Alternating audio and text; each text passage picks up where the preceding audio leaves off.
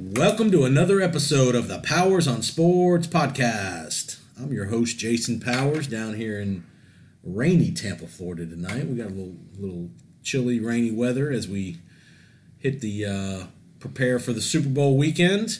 We have a special guest tonight, the one and only Andrew Felios, ESPN play-by-play announcer, close personal childhood friend. Welcome, Andrew, to the podcast. What's going on, Jason? This is an honor to be able to come on this podcast, and I'm proud of you, man. You've always probably been the guy who knows more about sports than anybody else that I've grown up with or have really known. So the fact that you are following this passion, better late than never. I wish you had done it maybe in high school and college, but the fact that you're doing it now, man, better late than never. And it's great to be a part of this because I know it's doing great. Well, I know you were, honestly, part of this whole venture was because of you. You've kind of inspired me with your broadcasting career, and we're going to get into that a little bit here in a second. But again, just want to thank you for coming on. We're going to have a little fun tonight. We're going to talk. First of all, the first part of the podcast is not going to be so much fun. We're going to talk Kobe, the tragedy with Kobe, and the nine victims of the horrific crash on Sunday, and then we're going to talk. Then we're going to try to lighten it up at the end. We're going to talk a little Super Bowl preview. We're going to get you a prediction, and we're going to talk about the game and all that stuff. But first things first, we got to talk about Kobe Bryant, the terrible helicopter crash Sunday, Calabasas, California, right outside of LA. Your thoughts. Where were you at? What did you think when you heard? Well, sad for me personally because I was actually arriving at the cemetery, my father's 1-year memorial. He passed away 1 year ago exactly, and we were just leaving church and a luncheon we had with our priest at church, and we were just pulling up to the Sylvan Abbey Cemetery here in Pinellas County. So imagine that. Wow. When just as you're pulling up, you hear something of a completely different scope. You know, there's family. Everybody has dealt with death at some point, Jason, when it comes to family and friends. But now this is somebody who, you know how much I love basketball. This is one of those guys who you look up to. He is top shelf in the game of basketball. He's as good as it gets, and he's a guy who you aspire to play like, to be like, and it's hard to not like Kobe Bryant. Although there were lots of moments in his career where there are times when he was kind of looked at as the villain. Certain moments with Shaq, you remember. I think if you had taken a poll back in the day, a lot of fans would have probably sided with Shaq as which player to keep in Los Angeles. But through it all, I think what touched people is how Kobe Bryant was able to grow throughout his career and realize he couldn't do it all himself. And he showed that humility, especially late in his career. I think having kids was a big reason for that, and how he was able to make his marriage work. And then after retirement, how he was becoming such a phenomenal father and was a phenomenal father. That combined with the player that he was, I think really has made people really feel this death. And what's interesting about this whole situation is it's 41 years old. It's not like he was 62, had left, and one of the cool things about Kobe that you would not have thought, he was living such a full life after retirement. He didn't have a whole lot of interaction with basketball. He really only got back into basketball because of one of his daughters, Gianna, was starting to play ball, play on a travel ball team.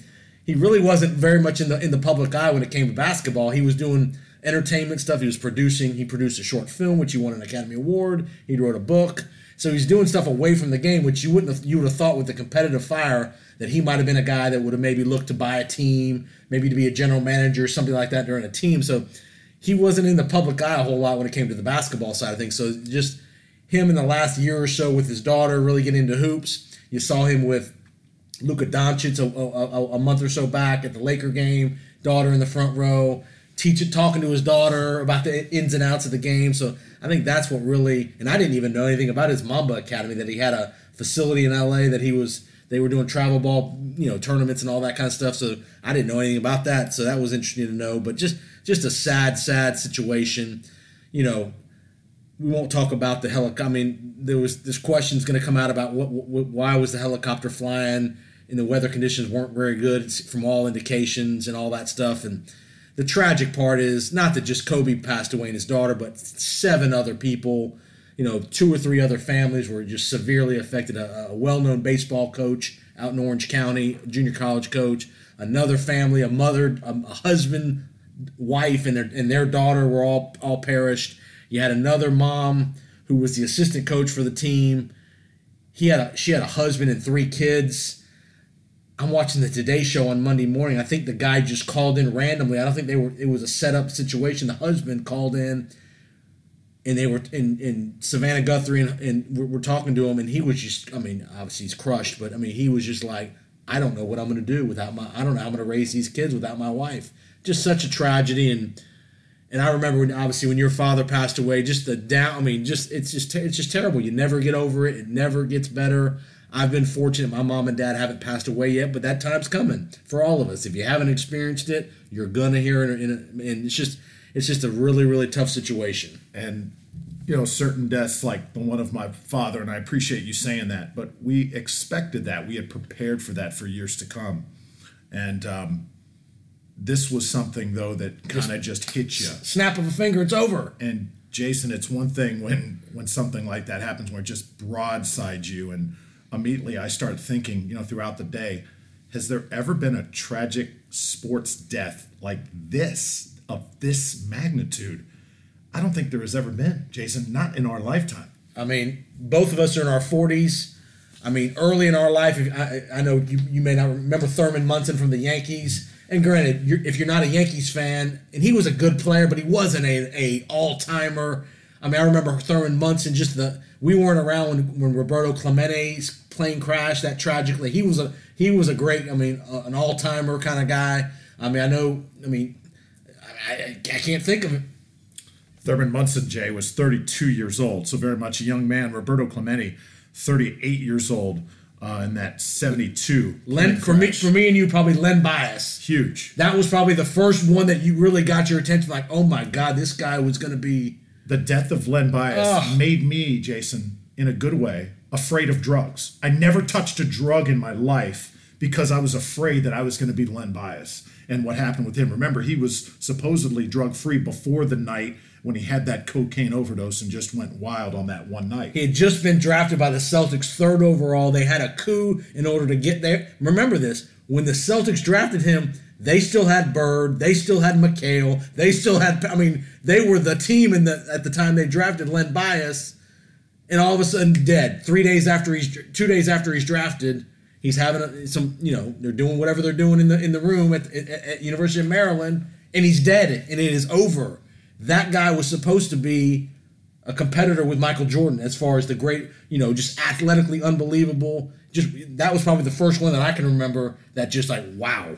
Celtics would certainly have won more championships. They had beaten the Houston Rockets that year, and I guarantee you Larry Bird's career would have been extended had Len Bias not passed away tragically. Then there was 1990. Remember Hank Gathers? God. And it wasn't just watching him collapse on the court that had an effect on you, but it was sort of the way his team performed after that and carried on his legacy. You remember Bo Kimball, the left-handed free throws. Loyola Marymount. If you ever want to Google that great story, ESPN did a great 30 for 30 on UNLV and Hank Gathers. That team was the first kind of run and gun up and down the court. Kind of like the Golden State Warrior kind of situation back in 1990. They made an unbelievable run in the NCAA tournament. Hank Gathers led the country in rebounds and scoring.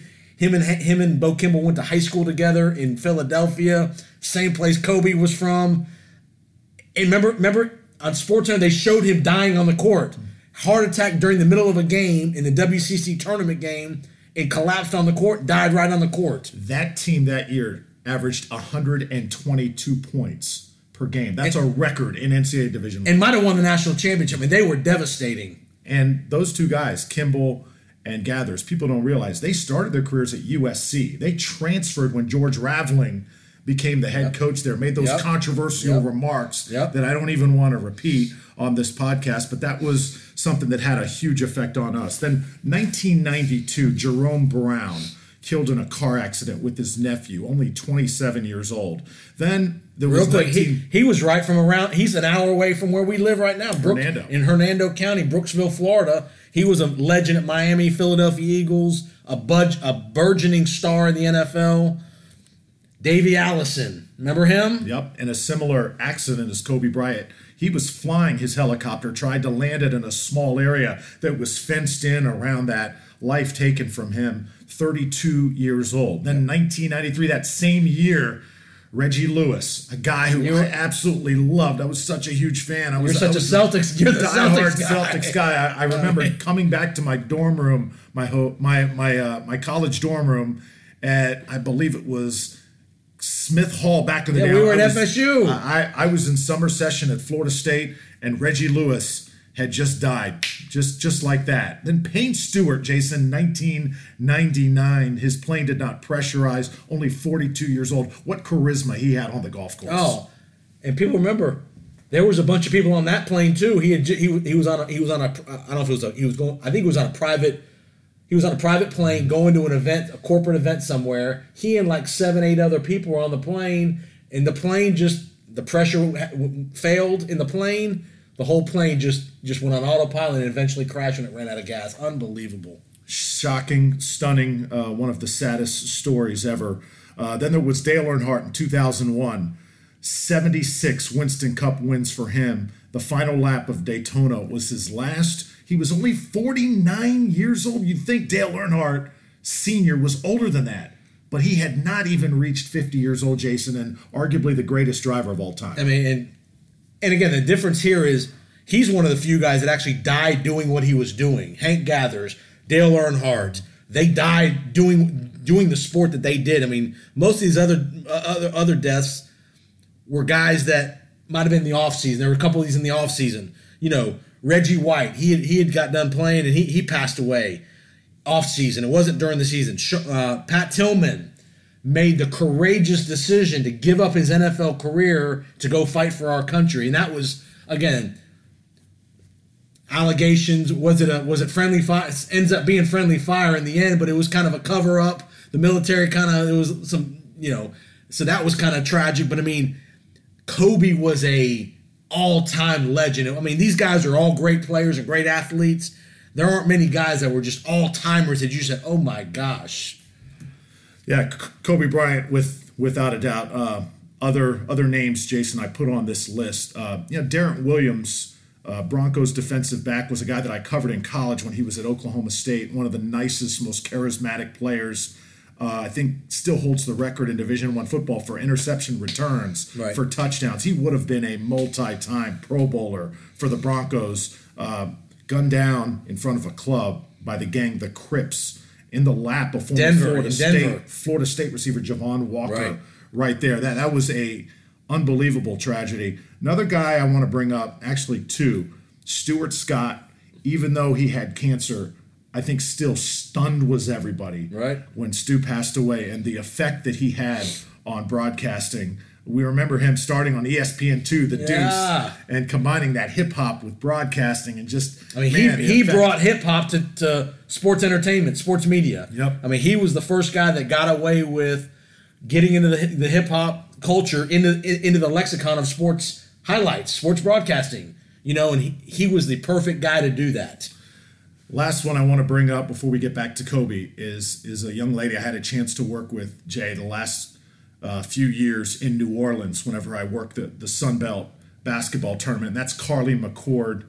I know you probably didn't know her personally, but that name rings the bell. That's, of course, the young lady killed on her way to the Chick-fil-A Peach Bowl when the LSU, playoff game, LSU. College football playoff game, and the daughter-in-law of Coach Ensminger, the offensive coordinator for LSU. Let me just tell you, quick story about her. I actually worked with her for the first time a few years ago. I'm prepping like crazy before a game that's about to start in 30 minutes. She taps me on the shoulder, says, "Hey, Drew, I'm Carly. What can you tell me about this tournament?" I gave her a few facts. She was writing it down really, really fast. At the time, I thought to myself, wow, this is really going to be an adventure. I don't think this girl knows what she's doing. Sure enough, Jason, over the course of that day, I probably pitched to her about 12 times. Every single time, she nailed it. She had charisma. She had the voice. She had the look. She had just that feel where you met her and you felt like you knew her for a long time. Jason, she would have been a superstar, kind of like Laura Rutledge is now for our network. Laura started here in the Tampa Bay area. Carly McCord was on her way, and I think somebody that people should definitely know about. She had done a plethora of jobs in that New Orleans area, and she was on her way to the top. Just a great talent that I want to acknowledge. And if you go to her webpage, her first recommendation, when she looks at the testimonials of people that talked about her, she put mine at the top. And that just made me feel it. And of course, mourn her loss. Carly, rest in peace. She would have been a media star. Man. I mean, and again, most of these situations were just, it was over. One Sean Taylor, burglar breaks in his house, shootout in the house, he's dead. Stuart Scott, you kind of knew that what the ending was going to be, unfortunately, because he had a cancer. But, Jerome Brown, dead, car wreck. You're dead in 10 seconds. I mean, a 10-second situation. Kobe, dead. Carly McCord, airplane crash, dead. It's just the blink of an eye and it's over. And that's the part that's the part that gets people, that it was just such a fluke accident. So, Jason, after mourning and after thinking and just kind of being mellow, for Carly, it was about 2 weeks where, you know me, I wasn't doing much for those next 14 days. Kobe, I've been a little numb this week, as I'm sure you have as well. But after you mourn, you have to remember all the great times and what made you think of these people and hold them in such high regard. And for Kobe, I remember for me, it was 2008, and it was the Olympics in Beijing. I was not a Kobe fan. Were you a Kobe or Jordan guy? I was a Jordan guy, and I always kind of looked at him as a threat, okay, because he was a lot of flash, but I didn't think he was tough enough. But he had shown in those years, and that three-peat with Shaq, that he was tough enough, so I knew the guy had Hall of Fame material. But when he joined that Olympic team in 2008, remember, we were embarrassed in 2004. When he joined that team in 2008, he just gave us a different type of mettle and will to win. And Spain that year was playing amazing basketball with Paul Gasol and Ricky Rubio. They probably should have beat us in that gold medal game. Kobe Bryant, he won us that game. Willed us to the gold medal. He brought the gold medal back to the United States. He was the difference in that tournament. After that year, Jason, I appreciated his game, and I loved him even as a Laker. He was probably the last superstar where there was no love lost. That we're not shaking hands after the game. Even if I beat you, nowadays you watch NBA games, there's just a lot of, I won't say friendly after the game, but it's not as serious as it was back in the 90s and early 2000s. When Jordan played, there wasn't any shaking hands with the Knicks, with the Pistons. Kobe wasn't shaking hands with Pippen in the Trailblazers, Rasheed Wallace, David Robinson in the Spurs. It was get out of my way or get out of my gym, whatever. He had a killer mentality between the lines. He was not a guy that was going to be lovey-dovey after the game. Remember, Orlando once got to the NBA Finals and were destroyed by Kobe Bryant. They just could not match his determination that year and his will. And granted, he was on a great team, him and Shaq. And there's discussion about who caused the friction and who caused. Kobe pretty much told the Lakers, "Hey, you got to get rid of Shaquille O'Neal." Because if you remember, Shaq didn't like to get in shape. He waited about 40 or 50 games into the season to really get in shape. He'd always come into camp overweight. He'd be injured a little bit. Kobe didn't like that. Kobe wanted you to be ready game one. He was not about, hey, we're gonna massage our way into the season, the first 20 or 30 games. That dude was, let's win every freaking game. I'm putting in all the work, and if you guys don't want to get on board, I'll shoot. I'll take all the shots. I'm putting in the work. I'll take the best guy on defense. There were those moments too, 2011, 2012, where his will was questioned. You remember they were eliminated by the Phoenix Suns. I can't remember whether it was 2011, 2012. Steve Nash was the MVP of the league in one of those years. And he was a diva now. Yeah. He had some diva in him. There were moments where you thought Kobe Bryant was either going to jump to another team. Was he going to have a complete meltdown?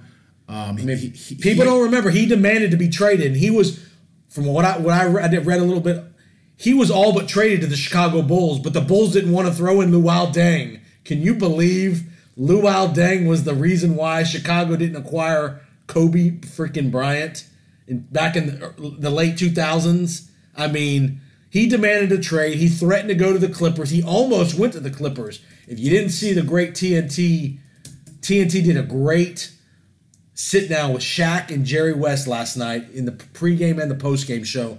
And Jerry West told some very poignant stories about he was on his way to the Clippers, and Jerry West had to basically tell him, you can't go play for that owner, because I think Jerry West knew that owner had some issues with African-American athletes. He'd had some trouble in his business practices, and obviously we all know what happened to Donald Sterling with the Clippers a few years later. So Kobe wasn't a choir boy as a teammate. He was very difficult to work with, very much like Jordan. He expected everybody to be at the A+ level all the time, and guys just weren't, one, built for that, and two, didn't have the drive and didn't have that mentality to do it, that so-called Mamba mentality.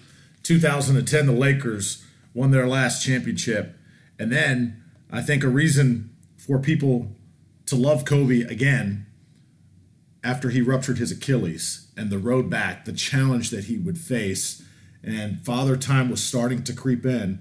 He was going to have to overcome the odds and do something that not a lot of athletes have been able to do. And he was never, of course, the same, but the fact that he fought through it, and I think the way he performed, Jay, on his final game, that final night against the Utah Jazz, Mike Tirico on the call. Him and Hubie. That was him and Hubie on the call. Maybe the most incredible performance. And it was one of those where, yeah, it was definitely, one guy kind of just taking it upon some would say you're really going to shoot 50 shots. Exactly. I mean, there's a little bit of that to it, but I know. But the moment that he just rose to the moment. It was probably one of the most amazing sports moments that we've ever been a part of. And then the way he was able, Jay, to go off into retirement gracefully, the way he was able to sort of take a step back, and the way that he was able to, not immediately get into broadcasting, not really have his face out there all the time, just as you said before. Didn't have any interest in that. Kind of did his thing and said, I want to be great doing other things. And no other thing did he want to be as great in as it was being a father. And he was doing a phenomenal job at that. And his second daughter, Gigi, what a player, what a person she would have become. And not that I didn't know this, but I was surprised how many guys have come out and said he was our Jordan. The guys that are probably 28 to 30 years old now and below. Remember, Kobe came right after Michael. He was the next guy. And honestly, he's been the only guy that you could ever honestly say he's the closest thing to Jordan. LeBron is not like Jordan. Totally different players. Kobe is that guy, two guard, D up on defense, athletic. One thing, Kobe improved his game every year. Something in his game. He went from the devastating turnaround, the athleticism he showed early in his career to the mid-range game. Nowadays, it's either threes or dunks. There's no mid-range game. Kobe was unbelievable when he got in the low post or at the top of the elbow with that mid-range game. I think that was one of the reasons that he didn't want Shaq in the mix, is because Shaq was such a overpowering force in the lane. It kind of ate up his space that he wasn't able to excel, but they were a devastating combination. And it was one of those things, back to that conflict, where Shaq thought that Kobe shot too much. Kobe thought that Shaq was not in the proper physical conditioning that he needed to be in. And they were both right. And those two guys once came to blows. They came to the arena one time looking for each other to duke it out. Through all of that, you saw last night on TNT the reaction from Shaq. I'm telling you, man, when you've played that long with somebody, when you've competed with somebody, you've been in the foxhole with them like those two were. Shaq says he'll never be the same. I believe him. Watching how he reacted last night, that was really heartfelt. Is he the greatest Laker of all time in your opinion? Or is it Magic or Kareem? I'm going to stay partial with Magic Johnson, simply because even though Magic's tenure was shorter, he still won 5 championships. And I think his route never veered. I think Kobe had a few too many of those times where he almost kind of said "F you" to the Lakers. Kind of went off the deep end, and then there were just some episodes. Now Magic had a few trying times too in the early '80s. We definitely know about those. He got some coaches. Magic got some coaches fired, and he pulled his trump card of "I'm the man. You're going to do what I tell you to do." But remember, free agency wasn't nearly what it was in Kobe's era, so there wasn't as much opportunity for Magic to maybe go somewhere else. But I get what you're saying. I mean, that's a debate. I mean, that is a debate. Now, Kobe went to the NBA too right out of high school. You have to think of that. He started out as number 8, wound up as number 24. They have both of his jerseys retired. And the eras that he played through, the amount of teammates that he had, from Nick Van Exel to Derek Fisher to Vlade to Robert Horry to Lamar Odom to Paul Gasol, so many different eras. He played through a rebuild, and I think that's why you could probably consider him the best Laker of all time. I still like Magic just because of that smile and that charisma. And although Magic is still with us, we'll never forget that day in 1992, I believe it was. That was another. You talk about a seminal moment. Nobody passed away, but that was a moment where you and I in the country, wasn't just a basketball story that was a jarring announcement when Magic Johnson goes to the podium and says, "I have HIV." I mean, and remember in 1992, HIV was a death sentence. There wasn't all the medication, all the pills, all the treatment options that there are now to prolong your life. When you heard HIV in 1992, you thought, okay, in less than 6 months, Magic Johnson's going to be gone. I just remember too being a Celtics fan growing up and watching Magic play, not just against them, but against Seattle or Phoenix or one of those teams trying to knock off the Lakers. No matter what position, how many points the Lakers were down, when you saw 32 bringing that ball up the court like he did, 6'9", and direct in traffic, you knew that you were in trouble. There was just something about him, the aura that he had, and he was the ultimate team guy. To me, he's still my number one Laker of all time. Kobe, a close second. And Jay, through all of this, our thoughts, our prayers with the families in this horrible tragedy. And Kobe will never forget you as a player, will never forget you for the man that you had become. And the one thing no matter whether you were a Kobe guy, Jordan guy, Magic guy, whoever you liked, the one thing you can never question about Kobe, he gave you an effort every night. Whether it was a mid-March game in Sacramento, that guy was there to play. There wasn't any load management. There wasn't any, I'm going to take the night off. There wasn't any, I'm going to play 20 minutes tonight because I'm not. That guy gave you an effort like he was broke every night. That guy, he didn't shoot the best. He wasn't the best shooter of all time, but that guy gave you max effort virtually every night he played. And he played every night. And I think I'll just close it with this. We're going to remember Kobe, all the great times, but also have to ask yourself, how can the life of this man make us all better? Kobe was a guy that if you had goals, if you were saying, I'm going to do this in my life or I want to do that, he would question you. How are you going to get that done? What steps are you going to take? What work are you going to put in? Jay, I know that you have a lot of goals in your life. I have a lot of goals in my life. And I'm asking myself, I'm taking inventory. I'm reevaluating because of Kobe Bryant. How am I going to get there? What do I want to accomplish? What work do I want to put in? Because nothing that we want, that we really, really want in this world is going to come easy. Remember that, if anything, about Kobe Bryant. Yep. And the one thing we do have to mention, I know this is a very terrible situation, but you have to bring up the situation in Denver, Colorado, back early in his career. He got accused. There was a sexual assault incident. The case never went to trial. There was a court settlement in civil court. I mean, so that's one. Again, who knows what happened? But it is something you do have to mention in the eulogy part of a Kobe Bryant. It's all a lot of great things, a lot of good things off the court. But you also do have to remember that he was involved in an incident in Colorado. He was married at the time, so it's I know we're trying to put him in the perfect light all the time, and I get it. But you also have to, that has to be part of the story. You can't just gloss over it and say that didn't happen. So, none of us are perfect, but you have to mention that. And on the flip side, I think obviously that's a horrible moment in Kobe Bryant's life, but the fact that he was able to turn things in the right direction, I do think that he surrendered his life to Christ. I do think big advocate of women's sports, women's advancement. Obviously, he had 4 daughters, so that helped that cause. But even away from his daughters, I think he was very much a proponent of accelerating the women's movement as far as athletics goes. You know, pay his entertainment ventures that he was in. He had women involved in those things. So you do have to give Kobe a lot of credit for that. And we also have to remember that we all make mistakes, all of us. I've never made a mistake like that. Hopefully I never do. But we all make mistakes. And how do you respond after the mistake? And I think he responded the right way. And I think his life was on the best path possible. And but you are right that is part of his legacy. But and I'm sure many other fans that believe in Kobe and believe in what he did, look at how he responded to it after. Because I'll never forget him sitting up there with his wife next to him, holding back tears, saying, I didn't do it. I didn't do it. Obviously, stuff went on there, but he was able to take care of it, and he responded after the fact.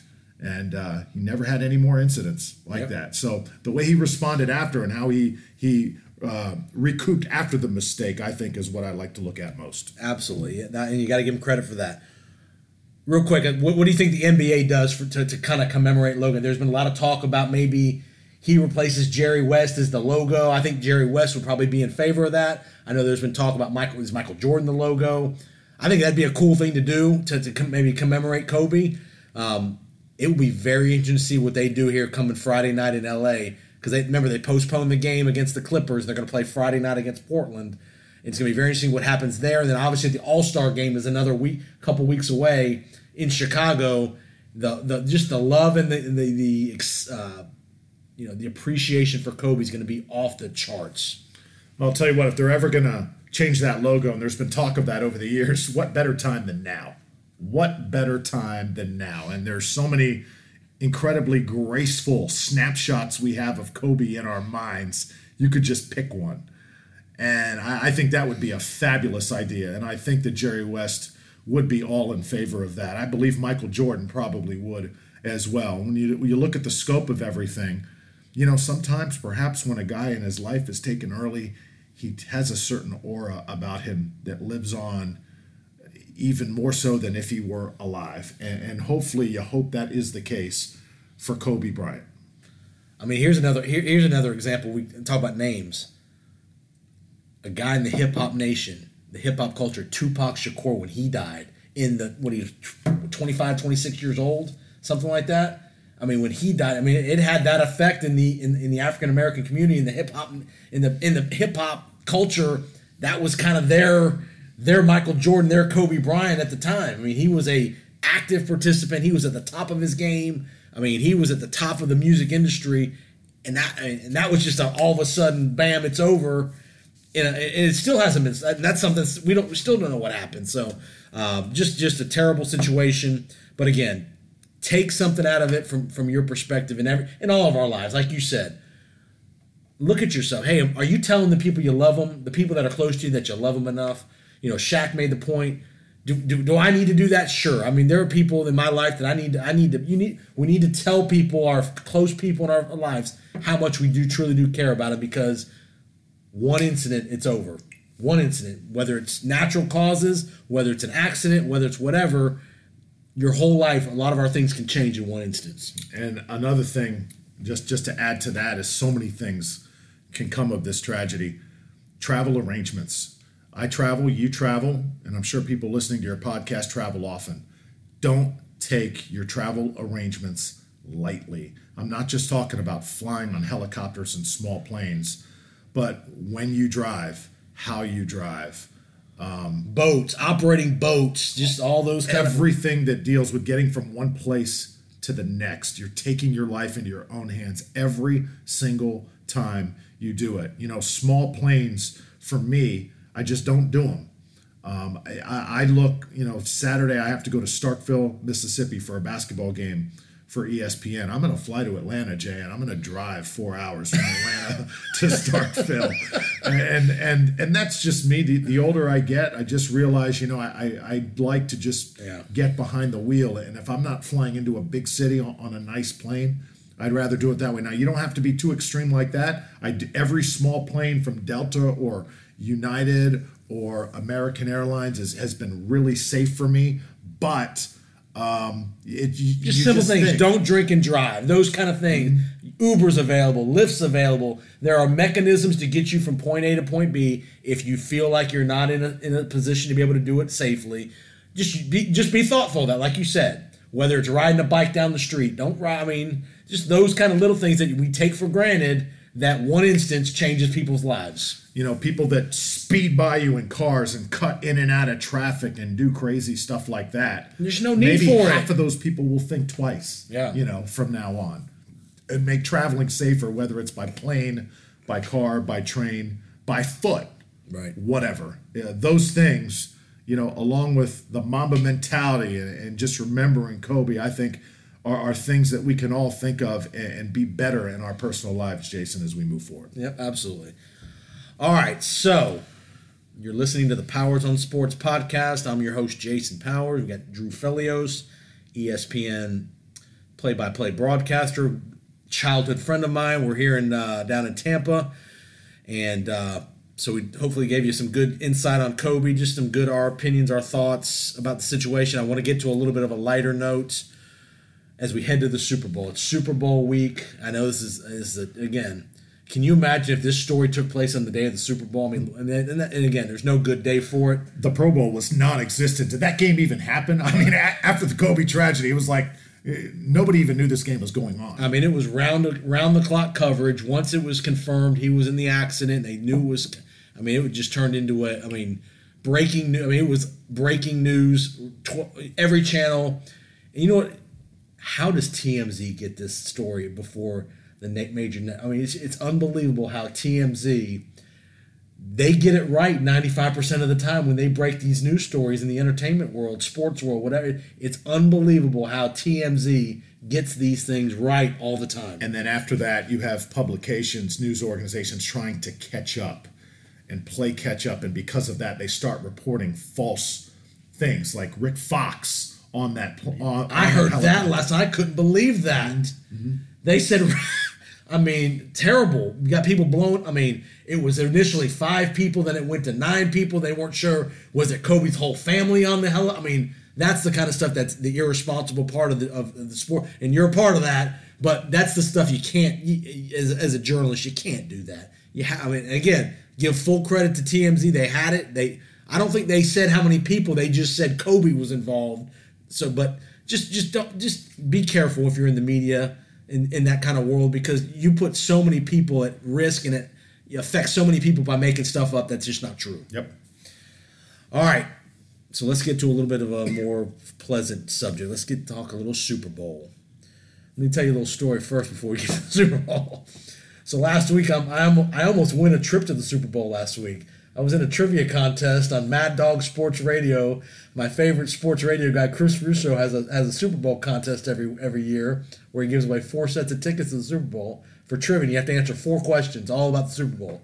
And these are hard questions. I mean, these are really, really hard questions. And I made it to question number 4. Wow. Every one of these number 4 questions are audio questions, and they are so hard.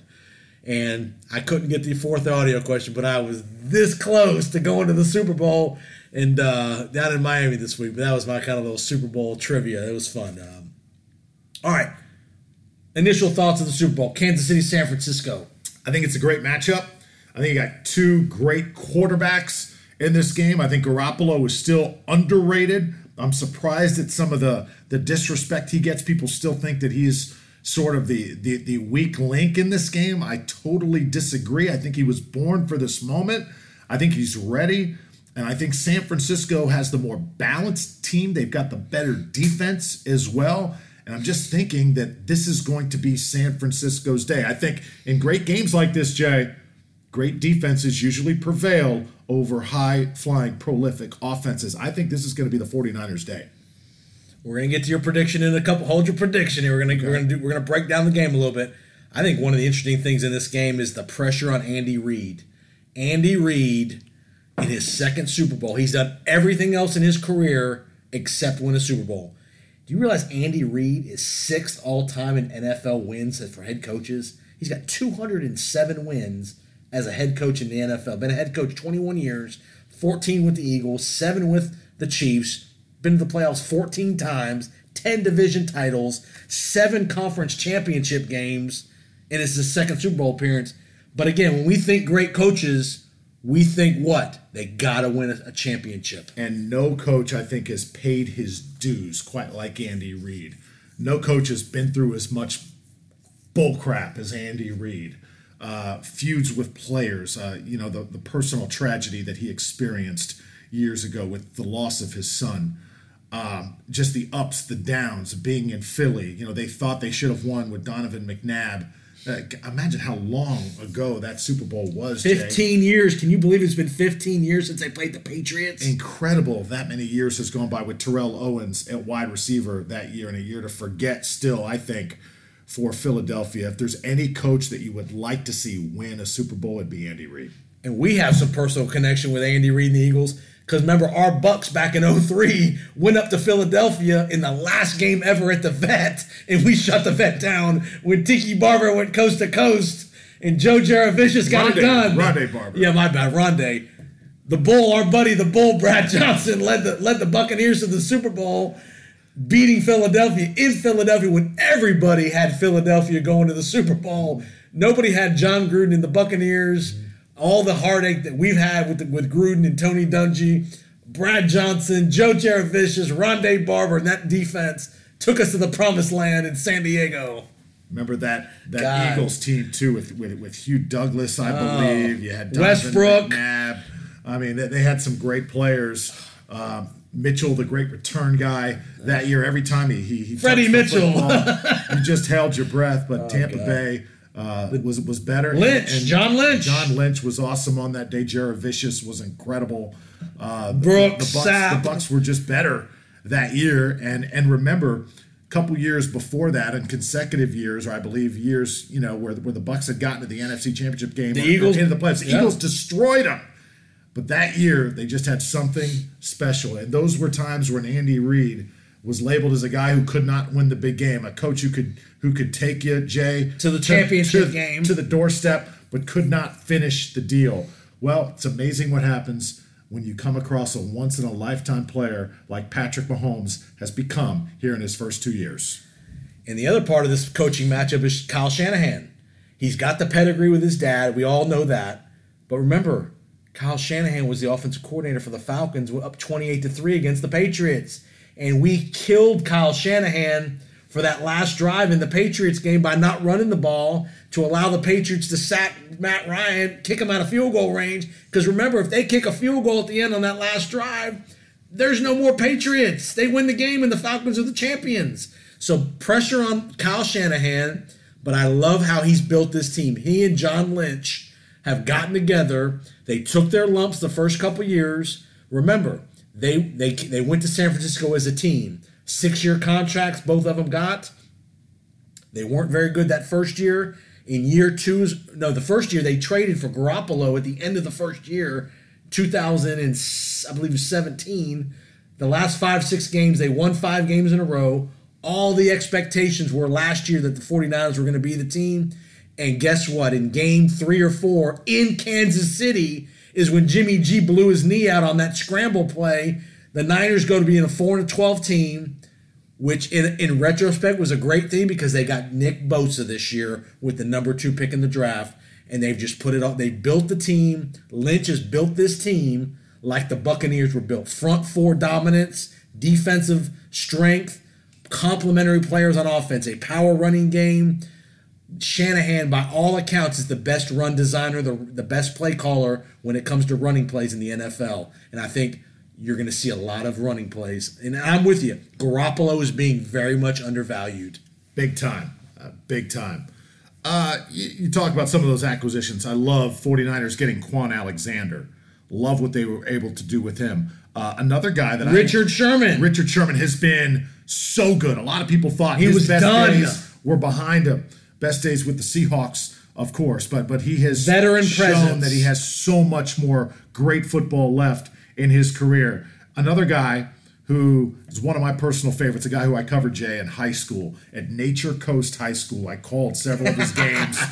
Matt Breida, so proud Was of he this from young here? man I and didn't what know he has that. been able to do. He was so overlooked and overshadowed. Went to Georgia Southern to Right. play college football. Florida State, Miami, USF. Florida, South Florida didn't even look for this guy. And look where he ends up. Look what he becomes. Fast and just electric. And he has made us so proud here around the Tampa area, what he has been able to do with his NFL career. So you look at the pieces that they have, San Francisco, and I just feel like, you just don't need that good mix of players, Jay, that mix of players with something to play for, with a chip on their shoulder, with something to prove. I believe San Francisco is going to be a little bit more hungrier this year. And again, the cool part of this matchup is you got the unbelievable offense. You got the track team. You got Tyreek Hill, Watkins, Hardeman, Demarcus Robinson. You got the track team for the Chiefs versus the nitty-gritty, gritty-gutty, defensive line-based, offensive power running game of the 49ers. Everybody's saying Jimmy G can't do it because they only threw the ball 8 times. Why, if you're the 49ers, would you throw the ball when you're getting 6-7 yards a clip running the ball? What would we be saying about the 49ers had they tried to go throw the ball 35 times against the Packers to prove a point? Run the ball. This game is still won in between the trenches. 9 times out of 10, the team that wins the line of scrimmage in the offensive defensive lines typically win football games. College level, pro level, high school level. I totally agree. And when people say, "Oh, it's such an open, wide open passing league," what happened to Lamar Jackson? Okay, they exposed him. You have got to be able to run it in between the tackles. You've got to play nitty gritty, just basic football. I think the team that plays low percentage when it comes to stuff going wrong, making the least mistakes, those are the teams that win championships. And I'll make a quick basketball analogy. Everybody thinks you got to shoot threes today. Threes are layups to win games. I think that's a load of crap. Teams like this, I can curse on here too, can I? You can. Oh, okay. Not too bad, but you a little bit. Go ahead. San Antonio Spurs. Look at the basketball that they played when they won all those championships. Were they shooting a ton of threes? No. When they were there, they were. But still, it's teams fundamentally that can sound, break bro. you down. Fundamentally sound. You're exactly right. Toronto Raptors, same thing. A team that just beats you down. Effort. Those teams win it. Not teams that contort to a certain fad of the game, how it's going. Teams like the Golden State Warriors, that's a rare breed. That's a once-in-a-lifetime thing that's going to happen. Not all teams are going to play this way. So you're right. The team that does A, B, and C best, the team that is going to win. And from your perspective, you see this every week when you travel around the country doing basketball. You'll see teams shoot 35 threes in a college game, and you'll see other teams that are more of a low post based team. Football, you'll see spread it out teams versus the Georgia Southerns of the world that run the option. Army, Navy, Georgia Southern, Air Force, these teams every year they win 7, 8, 9 games because it's run the ball between the tackles. They don't try to out athlete you. They don't have the 5 stars, but they are fundamentally sound. And I really think that's going to be a key to this game on Sunday is I'll give Kansas City credit. Lately, they've been playing more disciplined, but if they're going to try to win this game playing wild run-and-gun football, San Francisco is just going to say, you know what? We're going to go 4 yards at a time. We're going to take 7 minutes to drive to score. I'm not sure Kansas City can stop them on defense. I think that's going to be how much does Kansas City have to sell out on defense just to try to stop their running game? And I can promise you, there's going to be plenty of play action by San Francisco. And when they do that, Kittle, Emmanuel Sanders, Debo Sambo is going to be, they're going to be open. These guys are going to be open. Play action causes disasters. Run when you want to run, throw when you want to throw. That's the adage. It's, instead of throw when you have to throw, it's throw when you want to throw. And I think that's going to be a big key to this game is if San Francisco can establish the running game, there's going to be a lot of problems for Kansas City.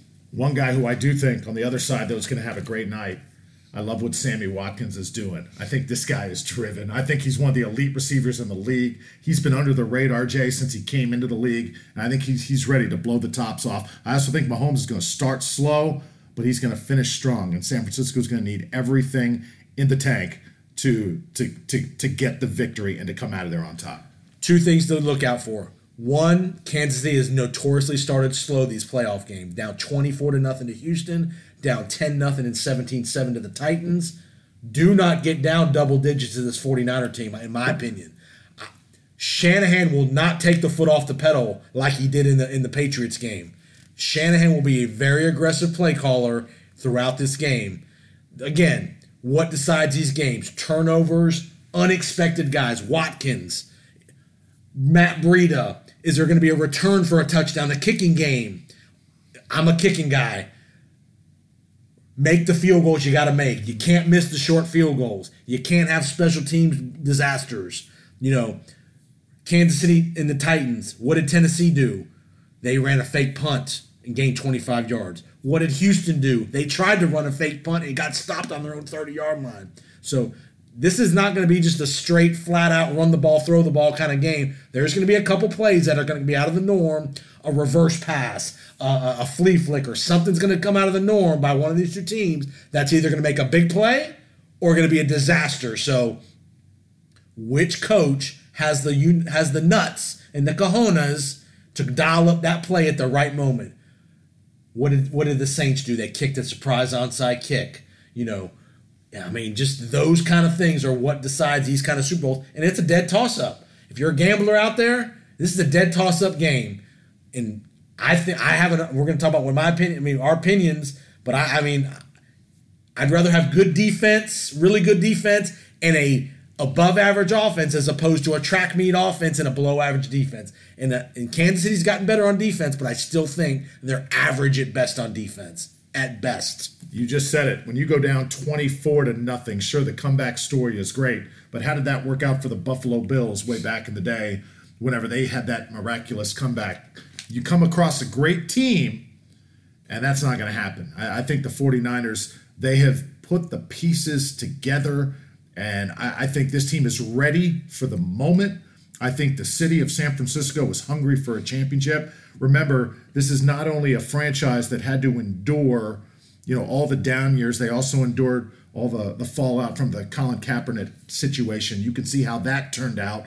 Moving on from him, Harbaugh ran hard. Harbaugh had some success 7-8 years ago, but then there was a falling out with them. The owner made a couple bad coaching hires. Chip Kelly, Tom Sula. Finally, they mirrored up GM and coach.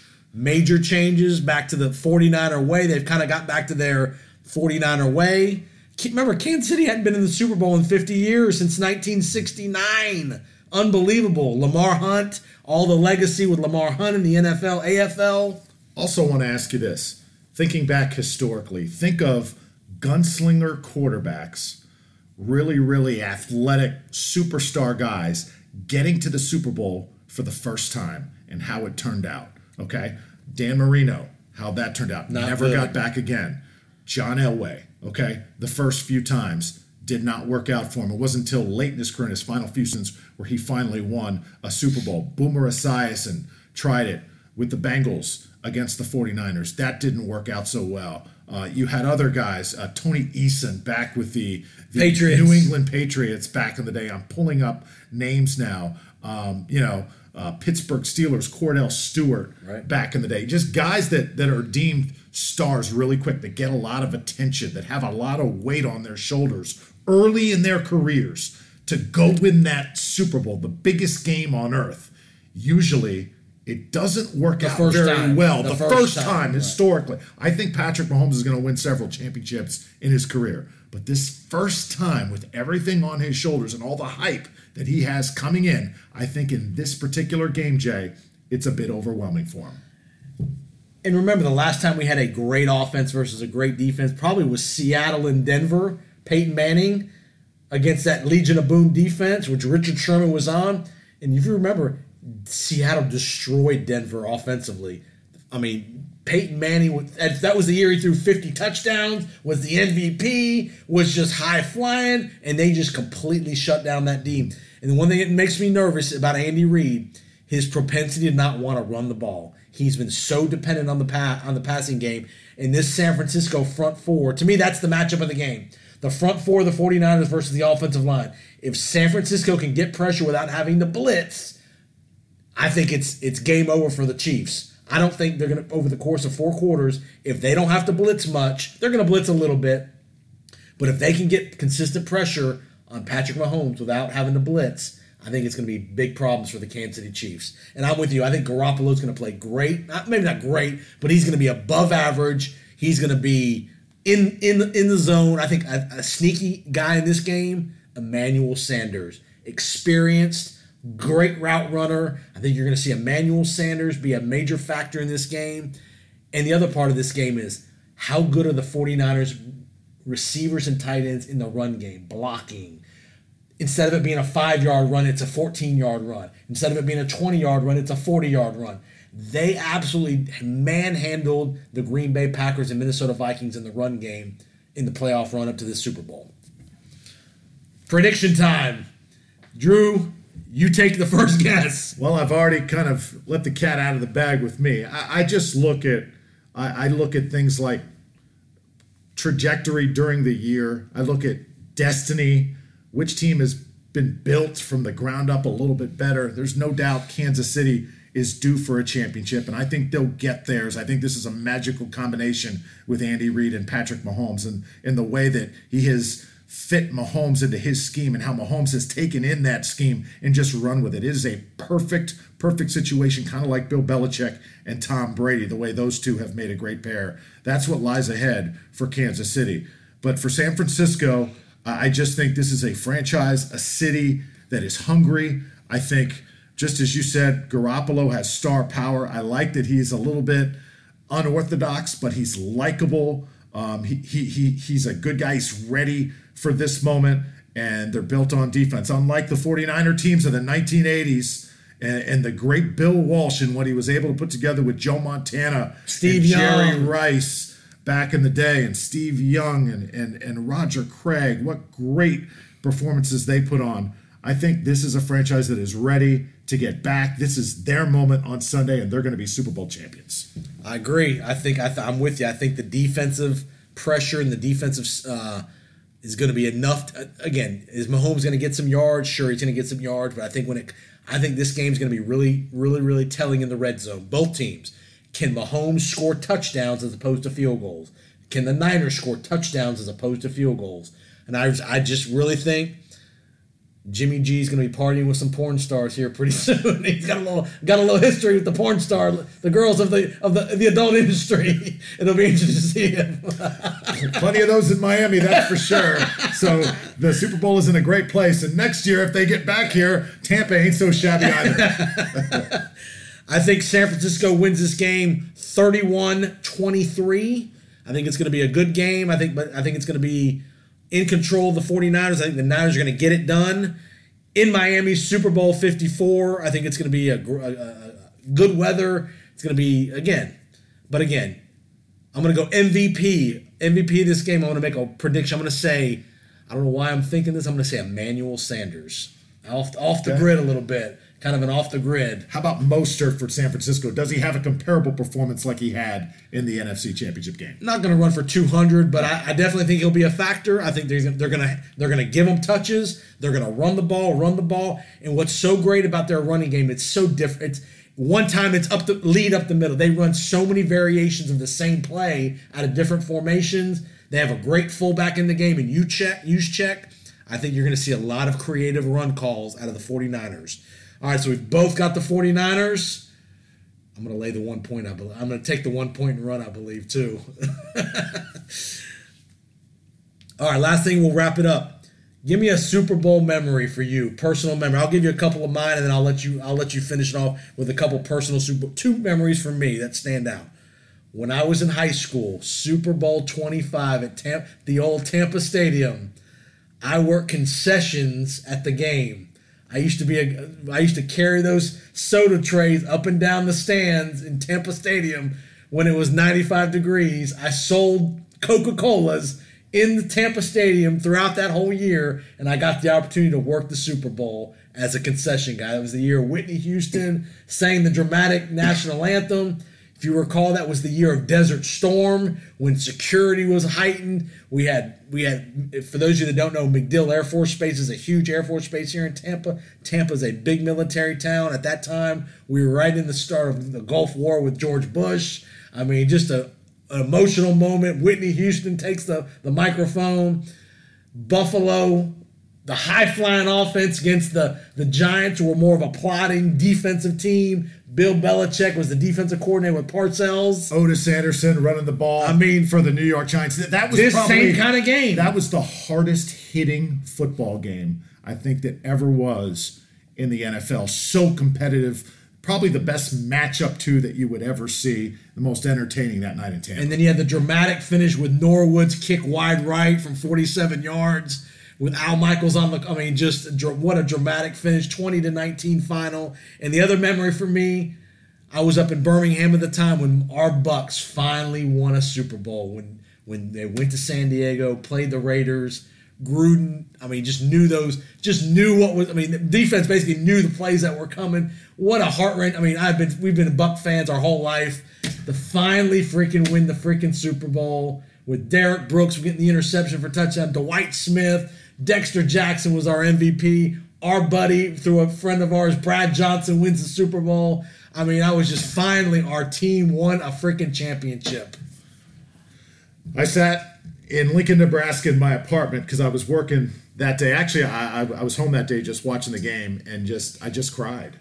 I just watched the TV and cried because everything that we had been through, Jay, as Buck fans throughout the years, all the Tom McEwen columns about Vinny Testaverde and all the Sunday night games with Trent Dilfer, struggling, and just all the things that we dealt with up to that point. We gave away Steve Young, gave away Bo Jackson. Oh. I mean, just all the Charlie McRae draft picks of the world. Broderick Thomas. I mean, just all the Ray Perkins as our coach, Lehman Bennett. I mean, just Richard Williamson. Keith McCants. I mean, there's so many guys. You could go down the list of guys that we thought were going to pan out that didn't.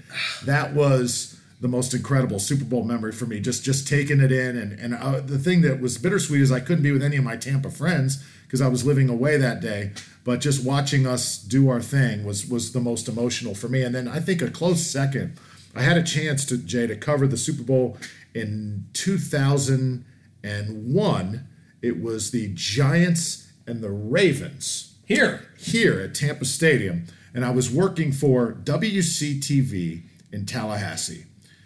So I'm in Tallahassee working for a Tallahassee station. So when they send me to Tampa, my hometown, to cover the Super Bowl, I have to come up with as many Florida State themed stories as possible. Remember at the time, Peter Boulware was playing for the Baltimore Ravens, so he was a shoo-in. So we go to Media Day. We get a great little sit-down with Peter Boulware. It was awesome, okay? So I get that done. Where'd they do Media Day at? At the stadium during the day. Now, I was in a situation where I had to knock this assignment out of the park. I'm talking about the whole week. Early in your career. I was under a little fire from my boss at the time, believe it or not. I had to redeem myself. I had been benched a few times. I was a young 23-year-old reporter, and I had to figure out a way to do the right thing and make this go off without a hitch. Not easy, even in your hometown, but we were able to get a great interview with Boulware, and then I had heard that Derek Brooks, former Knoll, of course, was being awarded the NFL's Man of the Year at some hotel downtown. I tell my photographer, let's go. We get in the car. We race downtown. We walk into the ballroom, and the event honoring him had just wrapped up. It was over. No sign of Derek Brooks. I thought to myself, where on earth am I going to find Derek Brooks now for the rest of this Super Bowl event? Because we don't have a schedule that says he's going to be anywhere. So we just missed the big whale, basically, the hottest player in the early NFL in his career, early in his career, and the Knoll that everybody was talking about. So I start thinking into secondary mode. Okay, what do I do? Let me just walk outside and figure out something, and I'll just talk about this, even though we visually can't see it. So, Jay, I'm doing a stand-up right in the middle of downtown Tampa, and who walks out in his three-piece suit with the big NFL Man of the Year trophy in his mitts? Derek Brooks. Now, he had just done a large media gathering. The last thing he wanted to do was talk to me. He was ready. Some bozo from WCTV in Tallahassee. Exactly. Some guy saying, hey, he's looking at me like, I just did a long Where were you? deal in there. Where were you? I've got to go. And the door was open. He was ready to go. Jay, I basically said, Derek, please, I need you to do this for me. My entire career is on the line. He looked at me, and he just kind of had that straight look on his face, and he said, go ahead.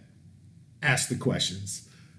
So I did it. I stood him up next to me, and we banged this out, even though the look on his face was like, oh, God, I got to do this. But, Jay, I pulled it off. We made it happen. That was 2001. Guess what?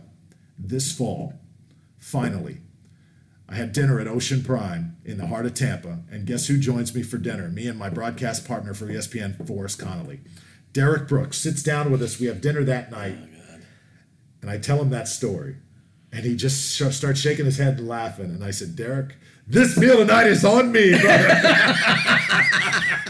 He laughed. He got a kick out of that. Oh, that's great. And it's just one of those things. We all go through trials and tribulations as professionals, and you remember the little things like that. And awesome. For Derek Brooks, it was just a great personal memory.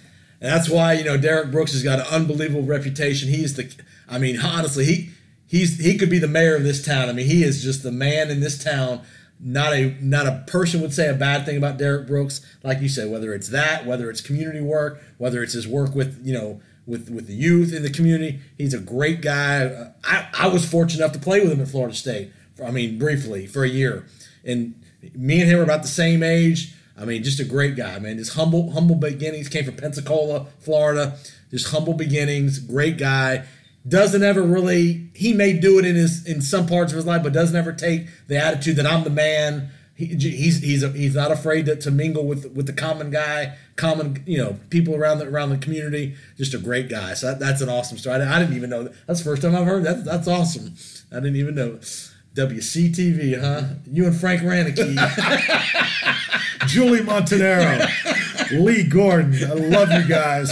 Just one of the great early memories in my career, and Derek Brooks a part of it. And Jay, let me just tell you, man, as we wrap this up, thank you for having me on. This has been a real treat, and I look forward to doing another one of these with you, talking about my journey, and I appreciate you giving me this platform. It's been great. Awesome, man. We appreciate you, and we appreciate you listening to the Powers on Sports podcast. Tell a friend.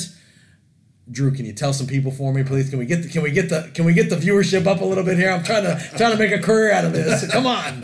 No, but we appreciate any help you guys share. Send us a comment at my Twitter feed at KickTheFB. Kick the F like football, but FB is the Twitter feed. If you want to send me a comment, love to hear from you. And appreciate you listening to another episode of the Powers on Sports podcast. Have a great weekend.